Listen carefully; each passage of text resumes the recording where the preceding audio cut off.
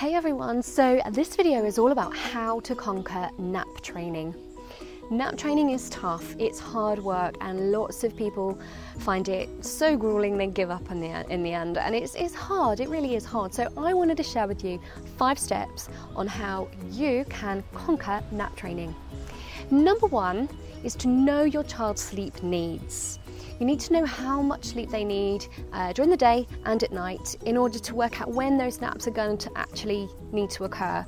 If you don't know their sleep needs and you don't know their sleep windows, so if you don't know how long they can be awake between sleeps, then the chances are you will time the nap wrong and the nap won't work. So to give yourself the best possible start and to really, to really enable your child to actually optimize the chance of them falling asleep nicely, settling lovely, staying asleep longer, you do need to know their sleep needs, their sleep windows, and how long they can go between sleeps. You also need to know the transitional stages that they go through. So is your baby at the stage where they need 3 naps a day? Are they moving towards 2 naps a day? Or are they going from 2 to 1? Or even 1 to no nap? Knowing those transitions, when they occur, and how to navigate those transitions is also really important, because during those transitions you might find that no 2 days look the same temporarily as they make that move. So knowing those needs is really key. Number 2 is you need to dedicate 2 clear weeks to nap training. So decide when you're going to do it and commit to it for a good 2 weeks. If you sort of dip in and out, you try for a bit, it gets tough, you give up, then again there's no consistency there and the poor child won't know what to expect. So dedicate 2 clear weeks and stick with it for 2 clear weeks. Number 3, practice will get you results eventually.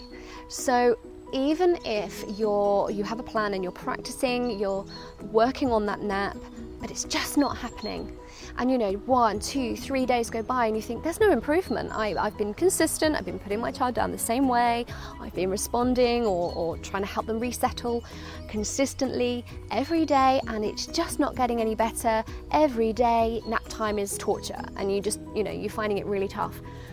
Just know that practice will count. It will show up if you keep with it. Each time you're doing it, that child is getting, practice and exposure to that routine and that process. And so long as you're confident that plan is right for you and what you're doing does suit your child, it will come through.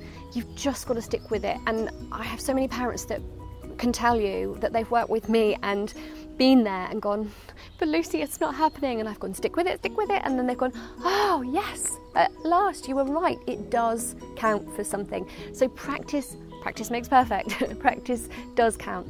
Stick with it. Tip number 4, it is hard work. Nap training is hard work. Let's not pretend it's going to be a breeze. It is hard. Settling for naps is harder for children and babies than settling for nighttime sleep.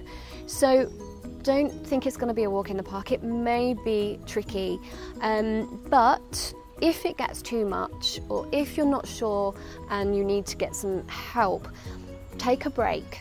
It's okay to take a break. Take some time out from it and then revisit it when you've got renewed strength and confidence in what you're doing. Also have a backup plan.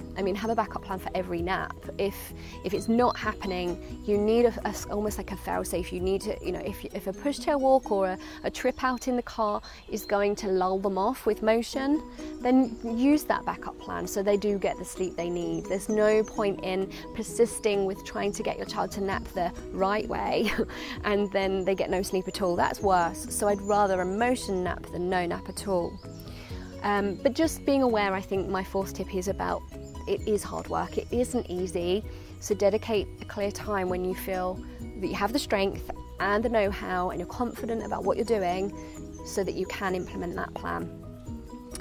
And tip number 5, prepare for a moving schedule at first. So if there's been, some overtiredness, or, perhaps your child should be on 1 nap a day for their age, their developmental stage says that that's where they really ought to be, but you know your child just can't cope on one nap a day, you might need to manipulate that a little bit, add an extra one in, do what you need to do to avoid overtiredness, because that will just throw everything off. So there's no point trying to force your child into a schedule that isn't right for them. If they're overtired, if they need extra, that's going to have to be there.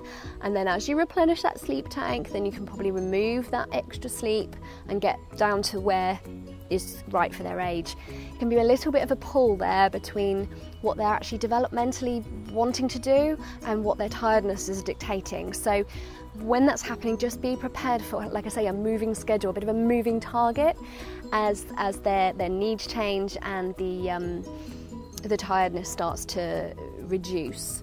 So there you go, 5 tips on how you can conquer nap training.